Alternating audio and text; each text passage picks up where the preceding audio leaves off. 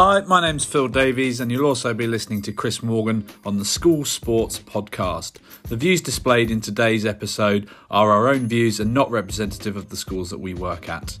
Please enjoy the rest of the pod. Hello and welcome to episode 6 of the School Sports Podcast with me, Phil Davies, and my co-host Chris Morgan. It's been a busy week, many returning back to work. Visiting guidelines have been relaxed and sport has jumped back into our lives. I just want to take this opportunity to apologise to the gentleman on the 12th hole at Rickmansworth Golf Course who didn't hear my call of 4 on Friday evening, and also to my other half who's done her best impression of a bowling machine in the nets this week. So yeah, busy week of sport. Morgs, how are you, mate? Have you been hitting balls and getting other halves to throw balls down to you in the cricket nets or anything? Well, my other half lives in America, so she'd have to have a big arm. But no, I have been out on the golf course. I managed to get 9 holes in. We actually played sort of virtually match play. Sort of 2 guys went out in front of us. They sort of WhatsApped us their cumulative score, and we had to beat it. So that was good fun. Some absolute hackers out on the course, though. I've seen some pretty dodgy cyclists on the road. Don't know what's more dangerous, the poor cyclists or poor golfers, but some hackers on the course. But I sort of thought a real opportunity for golf. You know, everybody's keen to get out there, and I think some of the criticisms of golf that it isn't inclusive and it can be a bit stuffy. So hopefully they'll open their doors and get people on the course and build on this sort of momentum potentially. Yeah, goodness knows they need it this time as well. And the topic for today, we're going back to what some might say our glory days, Morgs. We're going back to university sport, and we're looking at the transition from school sport into university sport. And we've got 3 excellent guests. We've got Ali Higginson, who's studying sport and performance, who's just finished his last year. We've got Gemma Ashworth, who used to teach at Brighton College, who's studying sport and exercise science, and finishing that up as well. And we've got Nick Testo, who's the Director of Football at the University of Nottingham. Welcome, guys. Really, really glad to have you all on board. Hi there. Good to see you all. Guys, it's really interesting. So we obviously, Morgs and I, very much from a school background. Nick as well, obviously, used to be the Director of Sport at Ardingly College. So we'll have a really good understanding of the challenges and the nuances of school sport. Gemma, do you want to start us off by just telling us what your last 8 weeks of experience have been like at university? Because obviously we don't have much of a clue about the university world, so give us a shout. Yeah, so obviously we haven't been allowed to be there really. The library has been open, but it has been very socially distanced. I've been back at home, and obviously all the learning is online. I had to do my dissertation online. I haven't been able to print it off and get that iconic photo at the University of Bath Lake. But all of our lectures and exams have also been online. So I had an exam the other day, and I've got another one in about a week's time. But yeah, it's very independent. Luckily, our tutors are there for us, and they've been really good at actually communicating with us. But yeah, it's kind of every man for themselves really at the moment. And Ali, similar kind of experience being at the University of Bath as well. How's it look for you? How in particular have kind of lectures and exams look for you, mate? Well, it's interesting. Lectures obviously went all online pretty early. Kind of had a mixture of people wanting to do it on Teams or Zoom to kind of present, and then others kind of just presenting through a PowerPoint and just kind of speaking over the top of those, which has been kind of interesting for us to kind of get knowledge in a new way. But yeah, it's been difficult, but I think most people are managing pretty well, and the university have actually been pretty good at kind of handling everyone in their own way, and people who have struggled more than others they've been able to cope with that. Perfect. Yeah, absolutely. An interesting time for everyone. And Nick, how have you managed to keep in touch with your football team up at the University of Nottingham? We've been basically doing a sort of program that they could do from home. So we've sent them team builder exercises where they're all signed up to the app, and we're monitoring their progress in terms of fitness sessions. We have different phases that we're leading towards next August, September, or whenever it starts. And we also send out skills videos, which the lads are doing at home. where they're doing lots of different skills, all based positionally on the positions that they play. So yeah, we're keeping in touch with them pretty much every day because we're trying to keep them ready for whenever it starts. And we're actually all also sending out those programs to school leavers who are actually trying to come to us in September. So we're already in that phase of transition, which is what this podcast is all about. So yeah, it's a really interesting period because I just see it as a challenge, really, rather than an issue. But yeah, all the players have bought into it really well. Nick, one thing, how much information do you get on prospective students, and how sort of joined up is that sort of that dialogue from, be it schools, be it from admissions at your side of things? How does the channel of communication work? It's really, really important point, actually, and this is really good for any students who are listening to this across the independent school sector or the state school sector. The first thing that any student can do to make the whole process easier is contact the head of sport of the sport that they're wanting to play at uni. Just contact them early, talk to them, tell them about yourself, whatever level you play, because I have a full-on tracking sheet of so many players across the country that bother to contact me. So it's not just about doing a UCAS form and sending it all off.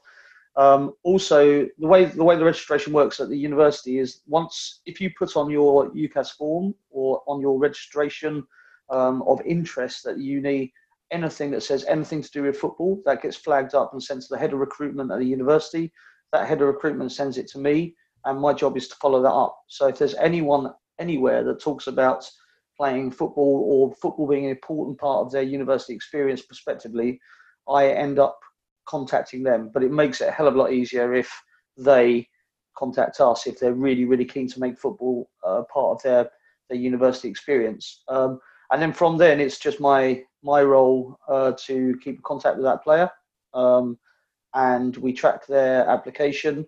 If there's any problems, I love talking to teachers about that person, see if we can help in any way, shape, or form, make the application easier. And then we sort of roll through like that until the day when all the results come out.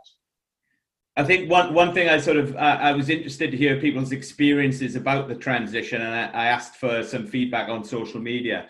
And one thing that came back was actually it kind of rewards students being independent. So actually, if you you sort of haven't got the get up and go and the wherefore, you just end up going to university and not taking advantage of those opportunities. So it's really interesting that that is a two-way process, because I think just saying to the kids, well, when you go to university, it's up to you.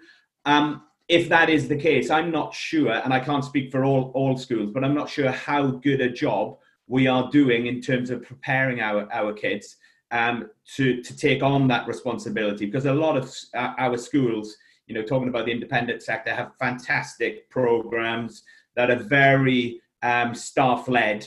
And actually, I think if there is a bit of an onus on the kids to do the running, as it were, I think perhaps we could prepare them better for that. There's a local school here, and actually a number of times I've been contacted by students at the school trying to arrange fixtures. And I think, sort of traditionally, probably at university, you have those sort of fixture secretaries, but maybe there should be a greater emphasis in schools on pupils occupying those roles.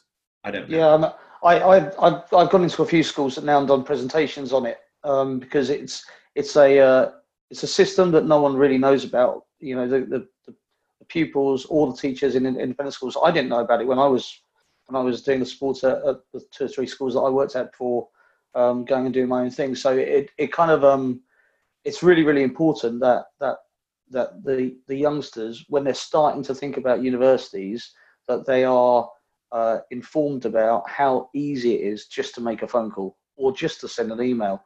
And then it's our job as staff at the universities and all different sports to then follow that up, obviously. But yeah, I mean, we're already sending all of our S&C programs, all of our skills programs I think I've got something like 28, 30 players who I know are coming to us in September, or have firmed us at least, and they're already on the program because they've kept in touch with us and because they're really keen.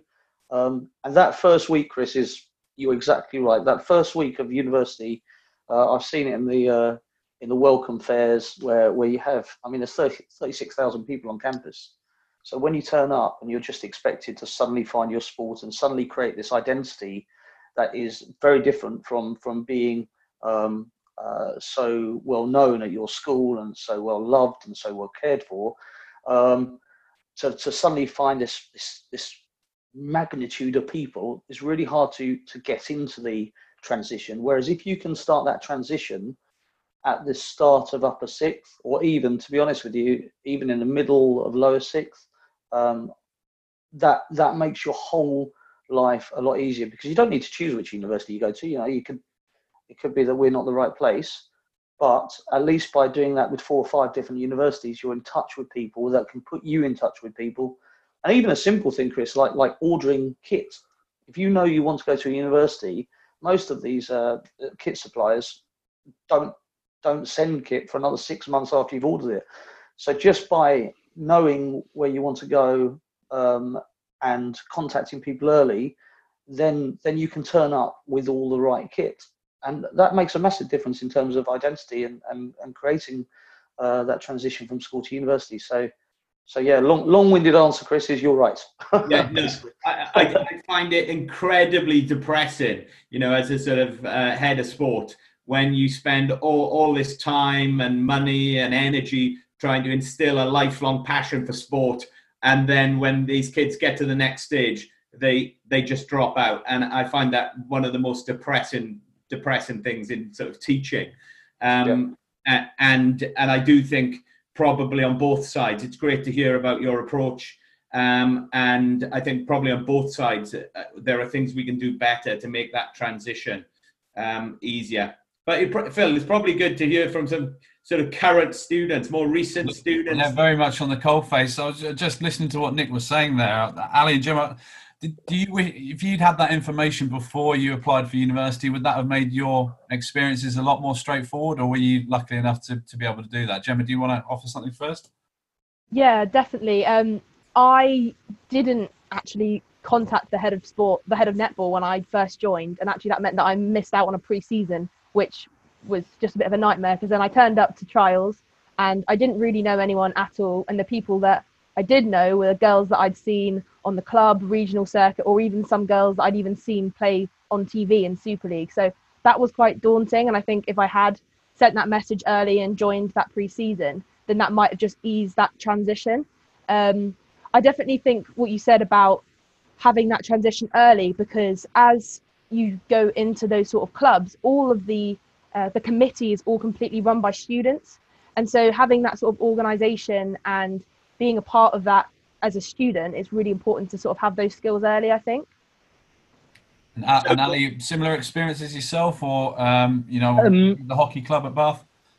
I was actually quite fortunate with the hockey club. The first team coach got in touch with me over the summer, a bit like Nick does with his footballers, and kind of invited me to pre-season. So I was actually quite fortunate in that sense, and did pre-season with the boys. There was about 30 of us, which kind of was 3-4 weeks before what was Freshers Week. So got to know loads of people in the club, got to know the coaches, got programs set up for gym stuff and training, and kind of setting the standard of what level we want to be at, and having that transition into the difference between university sport and school sport, and kind of the leap in performance that it actually is. So yeah, I was fortunate in that sense. Unfortunately, I actually became injured during the pre-season, so it was not necessarily the best start for me. But yeah, no, definitely, I think, like Nick said, with the getting in contact, I was fortunate enough to be made contact with.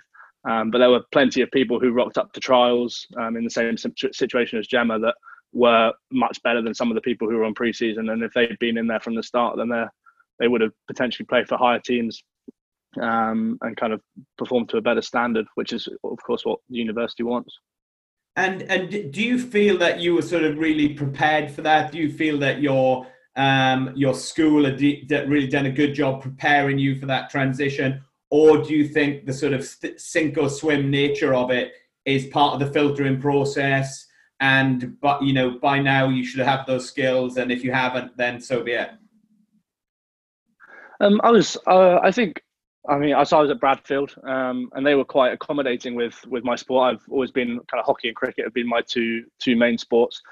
So when I was in sixth form, they allowed me to go and train at my club side and play on the weekends play hockey instead of football, which would have been the first term sport. So I played the first term, played hockey for the club side, and then in the hockey term, played hockey for the school. So they were quite good at that, and it kind of allowed me to introduce myself to the club, and then obviously the players at the club who had been at university or even pre-season stuff beforehand, who they were training at their home clubs for pre-season from August before the season started in October, and then moving on to university pre-season, which was a little bit shorter.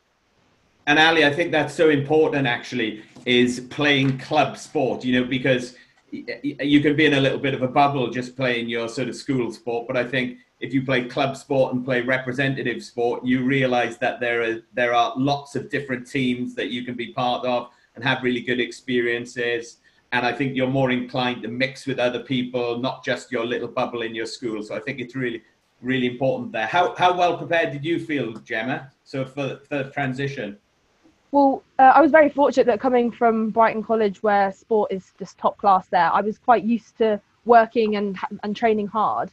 And I think that made that transition between like the high performance at Brighton College to the even higher performance at university, like that bit easier.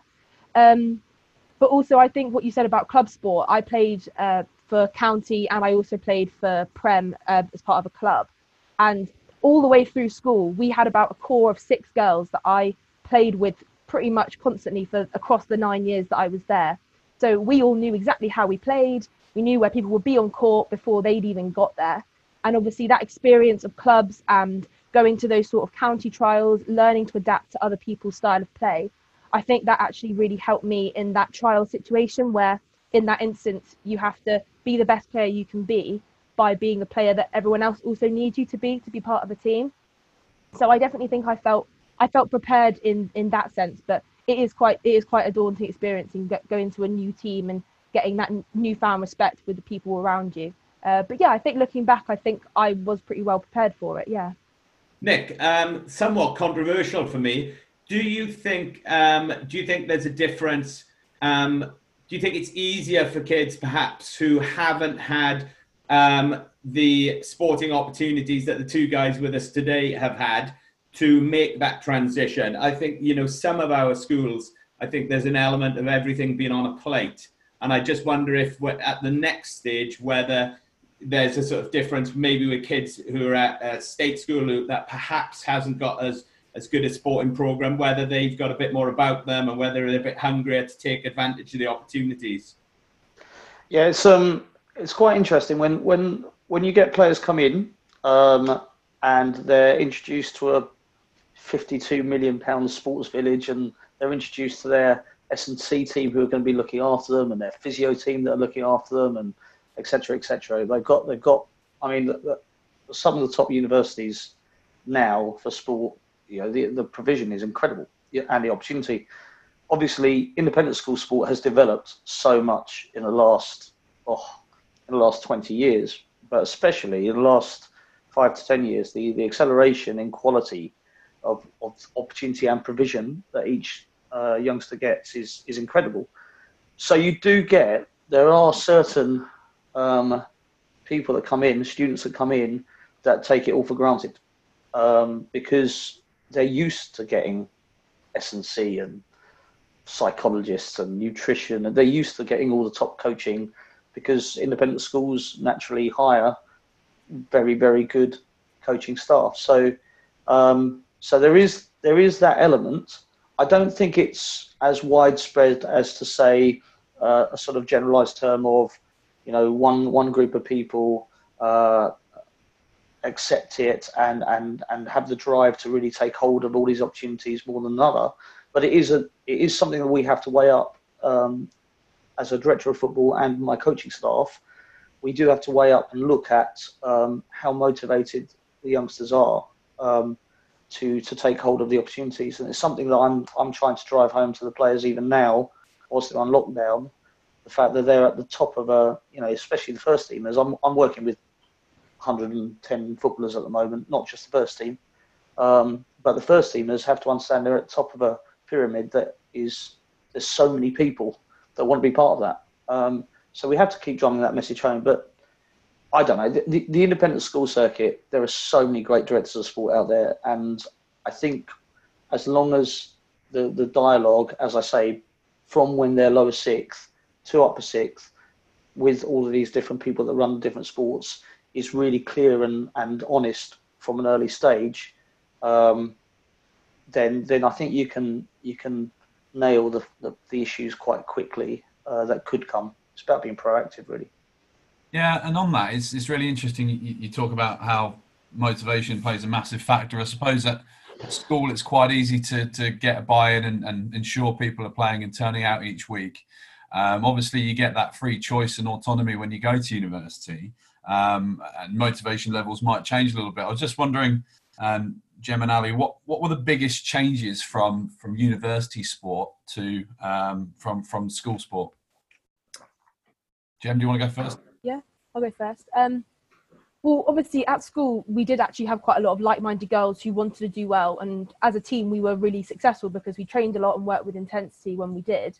But as of one of two girls from my school team who went to club, when I went to Bucks, I was surrounded by those girls who, again, as you said, wanted to play that sport. They didn't have a teacher encouraging them to do it because they were a really good part of the team or because it was for the health benefits or anything to do with the benefits of sport.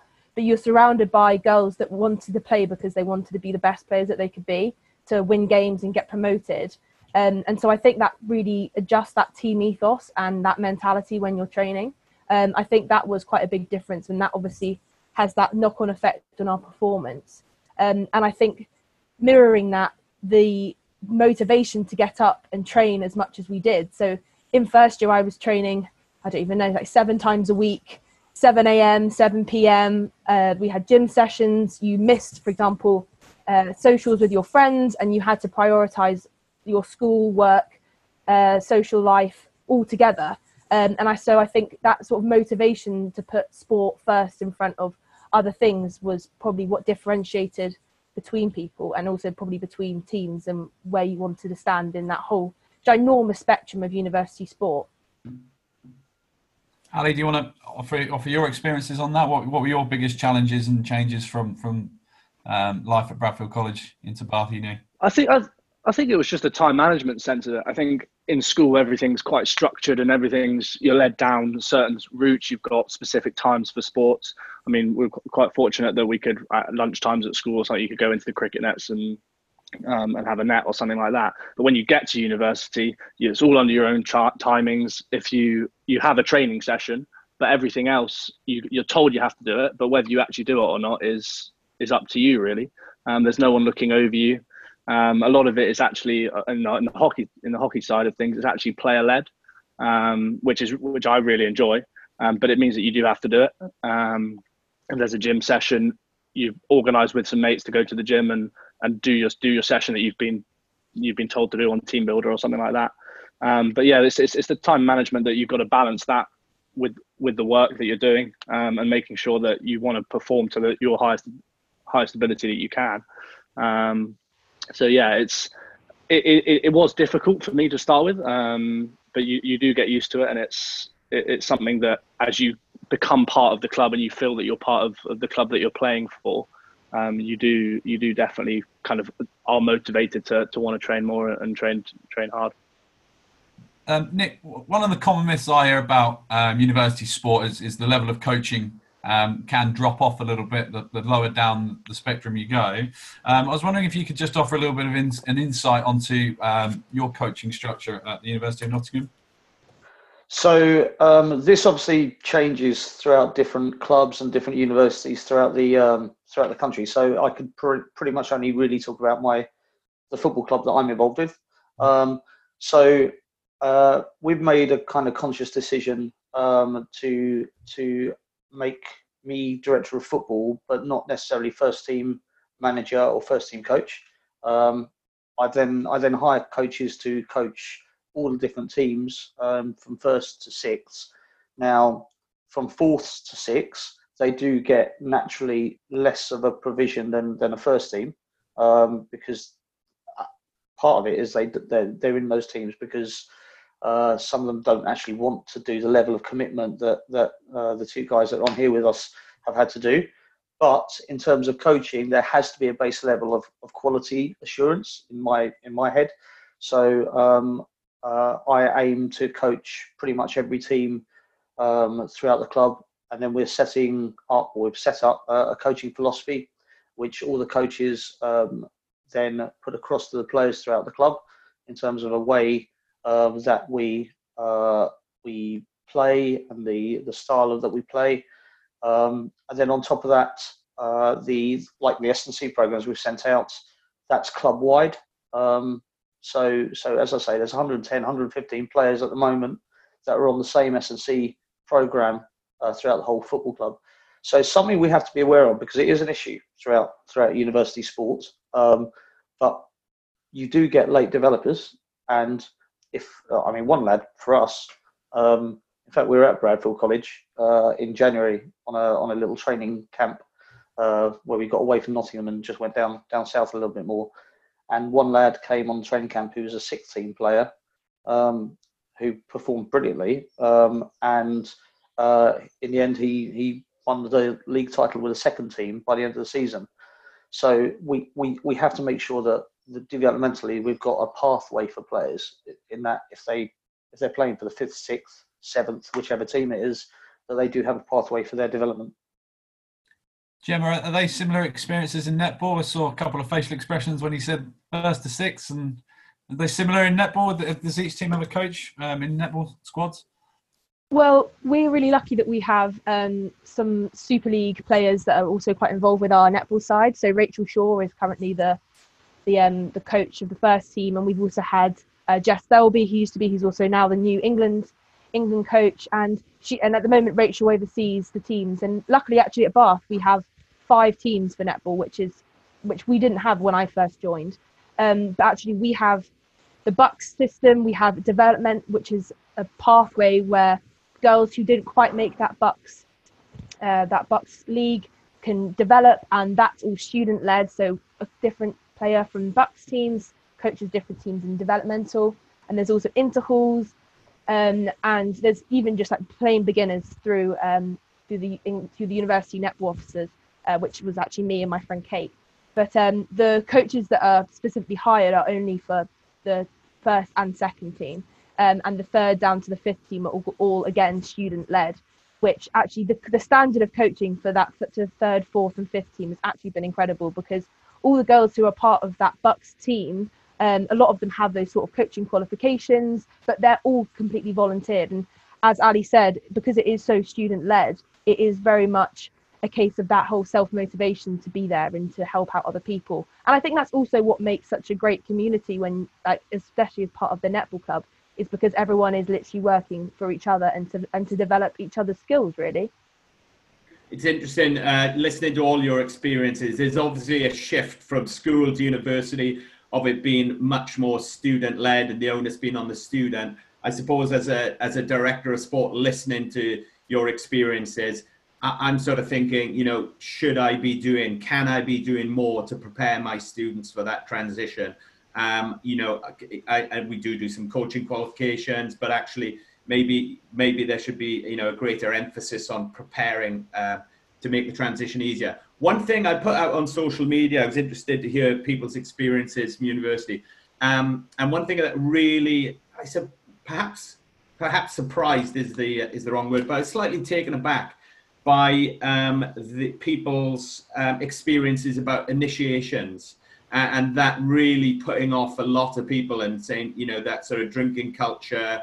And I could talk about my own experience. I remember sort of when I went to university, and I remember standing in a field quite scantily clad, drinking chili sauce, I think it was, from a shoe or something. sort of ridiculous like that, and some sort of 6'5" second row saying drink it and thinking, well, okay, I better do what he says. And the guy next to me, I remember just going, no. And I was thinking, what are you doing? What are you doing? But now looking back at that experience, he was incredibly brave and clearly a confident young man in terms of what he was about, and saying no to that. I thought that was an incredibly sort of brave thing to do. But, and we can laugh and joke about it, but actually it is this very serious problem. I think it does put an awful lot of people off. And actually, if you go to the extreme, I think it has led to the deaths of young people at university. So I just sort of wanted to get an understanding of how prevalent are the sort of initiations, how much of a problem is it, and if we agree it is a problem, which I'm sure we do, because we want to have inclusive environments that everybody feels that they can take part. What is being done from a sort of university perspective. So maybe perhaps Gemma and Ali, if you set us off with your sort of experiences around that sort of initiations and drinking culture, and how much of a problem is it? Go on, Gemma, you go first. Yeah. First? Yeah. I mean, I think the simple answer is that university sport does come with a drinking culture. I think the idea of the drinking culture comes from when teams get together and celebrate to sort of harness that sort of social side.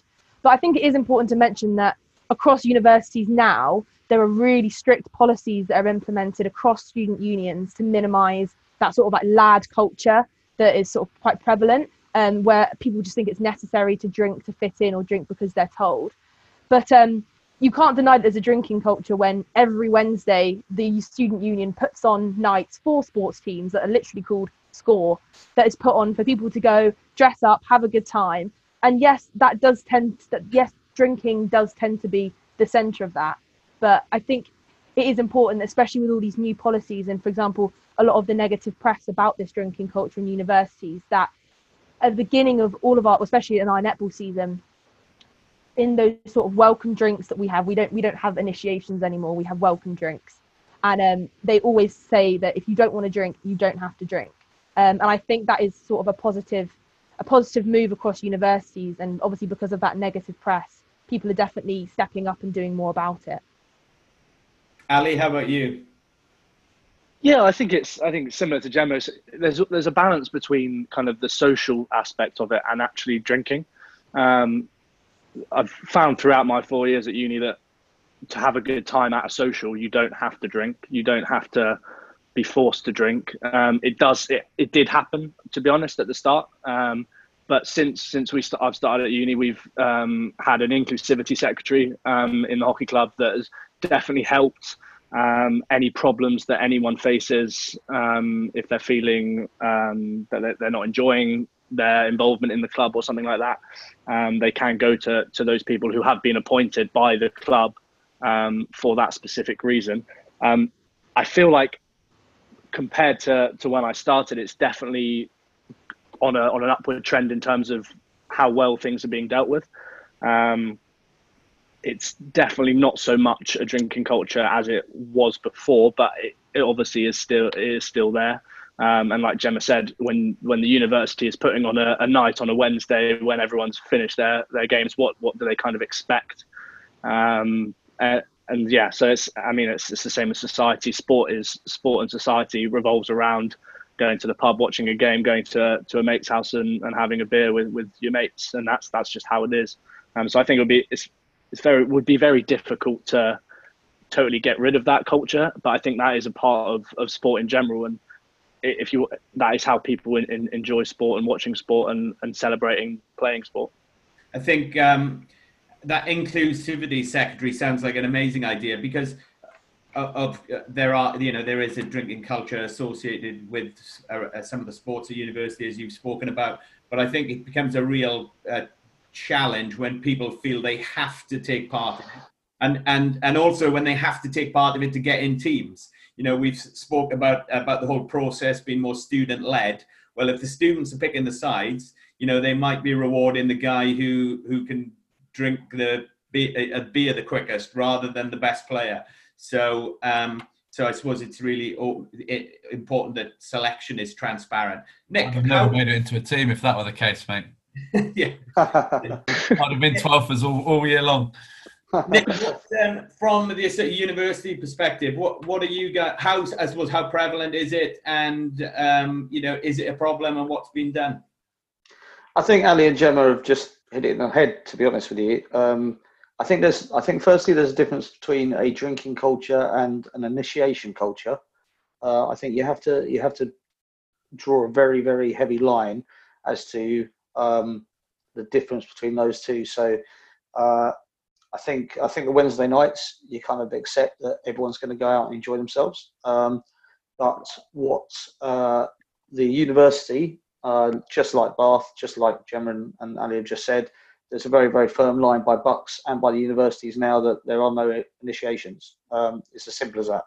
And that's what we have as a line in terms of the football club, where players, if they don't want to do something, they're not forced to do anything. So I actually had a situation at the start of this year, which one lad who came to us from an independent school, very, very good footballer, lovely boy, and I got a call from his friend saying he's going to leave the football club. I said, why is he going to leave? This was 5 weeks into pre-season, and he had an amazing pre-season. And he said, he just doesn't want to do the social thing. He doesn't want to drink. He doesn't like drinking. I said, fine, but why is he leaving? And he said, he thinks he's going to be forced into it. And I told the president straight away. I said, listen, we need to have a chat, because is this true? Is it not true? And the president said, no, it's not true. He's obviously just taking what the stereotype. So they actually called him, went out for a coffee with him, and said, no one has to do anything. And that lad now has had a really great season. He's gone to the socials after the matches and watched the teams who have done match reports and all that sort of stuff. But he hasn't needed to drink. He hasn't been forced into anything anywhere, but he's loved it. And he actually has a lecture at 9 o'clock on Thursday morning as well, which he wants to get away for. So I think it has been an issue. I don't think yet it's very, very difficult to stop the whole sort of culture of going out on a Wednesday night. But if you get everyone working together in terms of the culture of the club, I think it's entirely possible to, it's not just possible, it's important to cut out the whole initiation thing. And for those that really, really want to play higher levels, a lot of them actually, just like Ali said, go to social until sort of 10 or 11, having not drunk, go home, and then they're probably training the next morning or doing a warm down next morning, or they'll be preparing for a regional or whatever they're doing. So yeah, I think it's changed a lot over the last 4 years, a hell of a lot, since I've been involved anyway. So yeah, it's quite positive. Yeah, it seems that value of respecting people has become a lot more ingrained in what programs do. And it's interesting you're talking about people having to make sacrifices for the sake of their sport. I just want to touch on, and maybe Nick, you might be able to answer this one first. How important do you think university is for aspiring professionals, essentially? Now, obviously, quite a different approach in football, with the academy system. Do you think aspiring footballers, do you think there's a place for university football for aspiring footballers, do you think? Wow, I mean, that's the dream. I was at a sporting excellence dinner before this whole lockdown finished, and a table tennis player that goes to the University of Nottingham was discussing. One of the questions asked to her was, "What next?" And she said, "I'm going to complete my my doctorate, and then I'm moving towards the next Olympics." And that's so for the individual sports, you've got world champions, Olympians all over the shop. Even hockey, actually. Hockey, there's so many players that play in the England pathways. For football, it's about cultivating a relationship with the football clubs. So I think there's a place. I genuinely think there's a place, especially since COVID, for the lower level football clubs to want a different sort of level of recruitment. And if we can put in place a good enough program, which is developing each year, I'm not going to say it's there yet at all, but if we can put in place a program in place where they're not just playing Bucks fixtures, but we're playing pro clubs, we're playing representative teams, national representative teams, all of that sort of stuff, then we can prepare those players for that pathway to get into that world. So hopefully we can develop that, but I think that place is going to become more and more prevalent as years go by. Because football clubs want the same thing as anyone. They want easy recruitment, don't they? They want to know that they're getting a player that's been trained, that's been prepared, so that they have to do minimal work, spend minimal money to get a good product. So just like the independent school circuit, independent schools have produced footballers now. So why not the university circuit? It's interesting, Nick. You talk about the football academies wanting to produce good footballers. I suppose my question to you would be, do they want to give people the skills to transition out of football?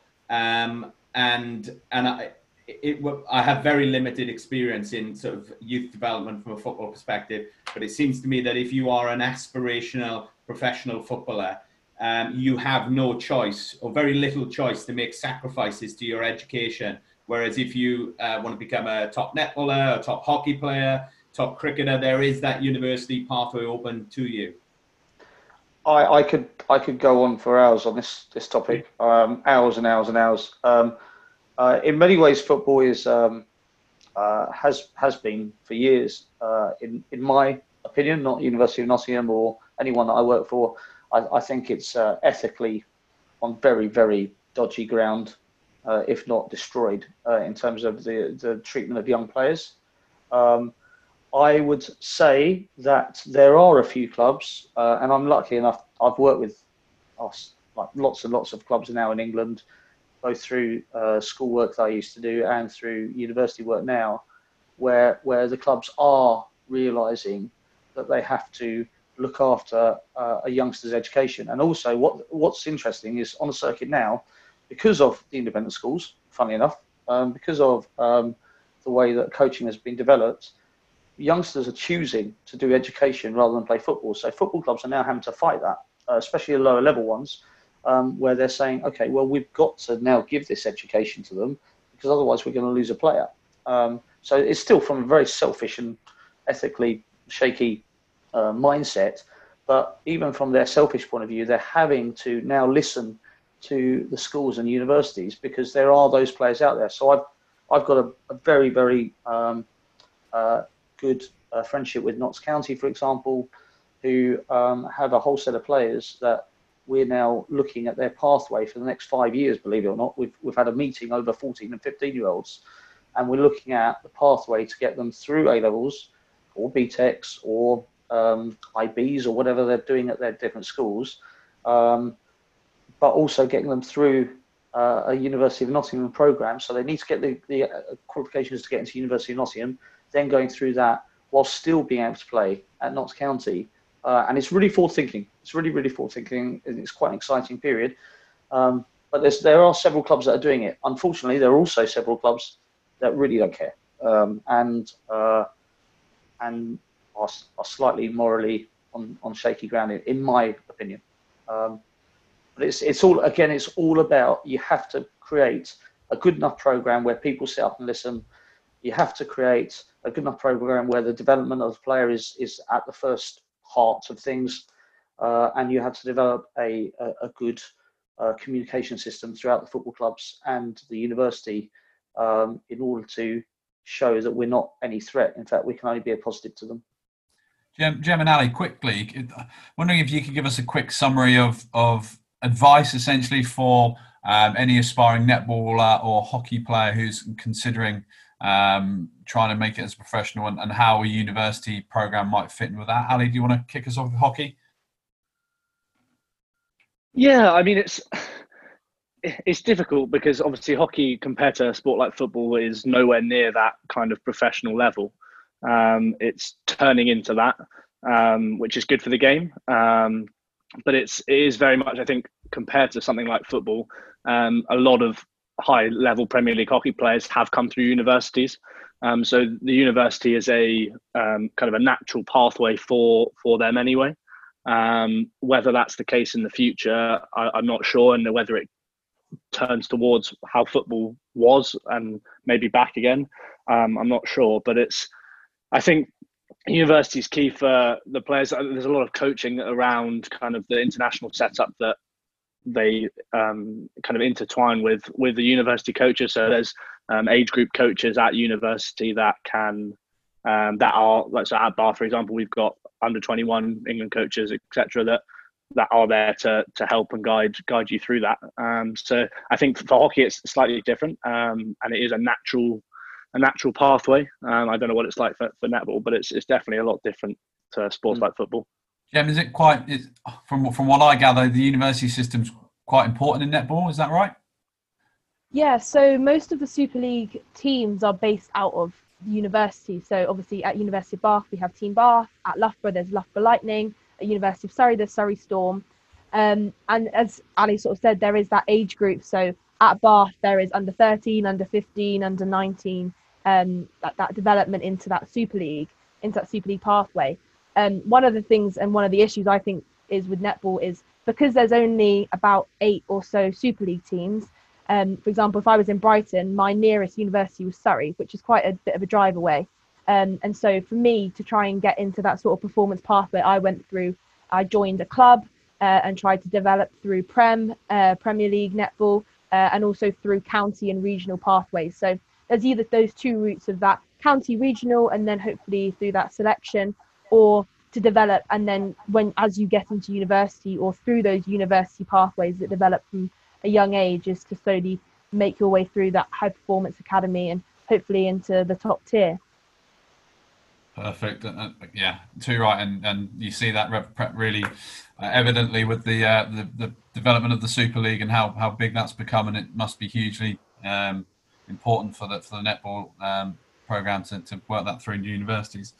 So, guys, really thoroughly interesting discussion, and hopefully some excellent nuggets of information for pupils, teachers, lecturers, whoever it might be, to take away.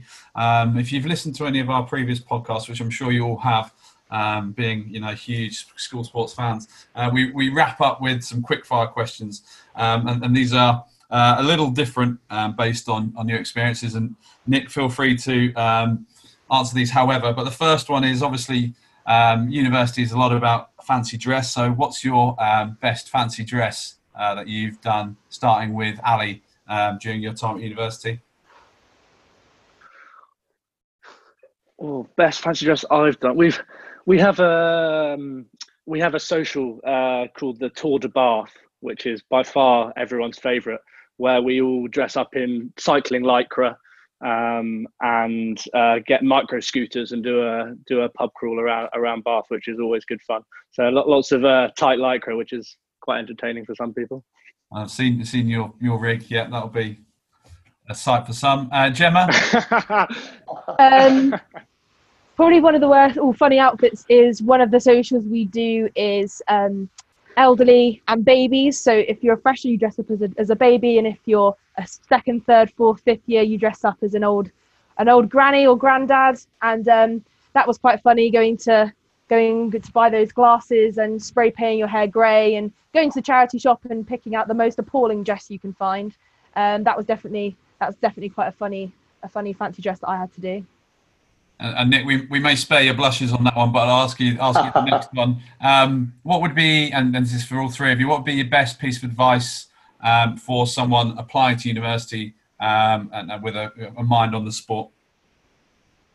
I would say what I said earlier on: contact the person that runs the sport for the universities that you want to go to, and contact them early. That is, I can't tell you how important that is to make the transition earlier and more effective. Gemma? I think it's just to have confidence in yourself, to go to those trials, or go to the new sport that you wanted to try, or even to the sport that you've always loved, and have that confidence in your ability to be there, to pick yourself up and go on your own, and enjoy it. Because I know sometimes people feel like they have to be surrounded by that sort of bubble or go with a friend, but you turn up to situations like that, and as you said, there's lots of people in the exact same situation, and that's sometimes the best way you can make friends and develop that group. So have confidence in yourself. Ali? Yeah, just get involved as much as you can. Whether that's in like Jem says, in the sport that you kind of maybe want to do, or just everything else, just anything within a club. Get involved as much as you can. It's a bit of a cliche, but it is as much as you say, as much as you put in, you will get out. And that's, I mean, I've done that and thoroughly enjoyed my time at the University of Bath because of that. And I'd like to think that most people in the hockey club there and the netball club and all the other clubs have done exactly the same. Amazing. Some excellent insights there, guys. A huge thank you.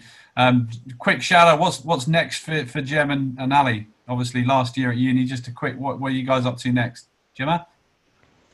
So I have secured a place to go work at an international school in Dubai, which I'm very excited about. I'm going to go teach and be part of the netball system there.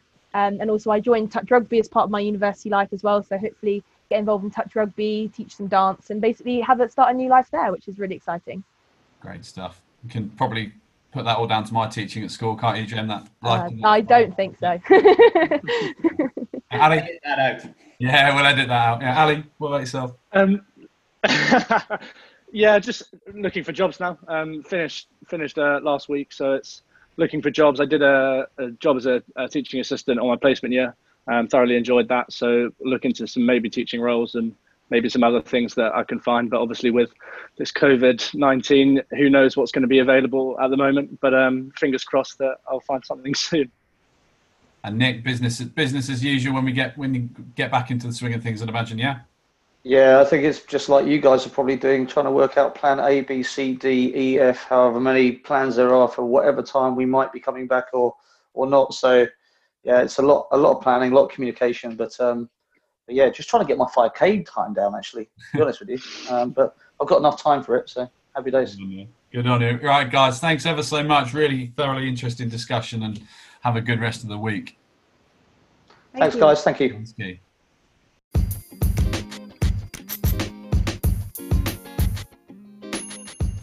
A huge thanks there to Gemma, Ali and Nick. And if you guys have anything that you'd like us to discuss on the School Sports podcast, then don't hesitate to get in touch via LinkedIn, Twitter or email. And we look forward to hearing from you. Goodbye.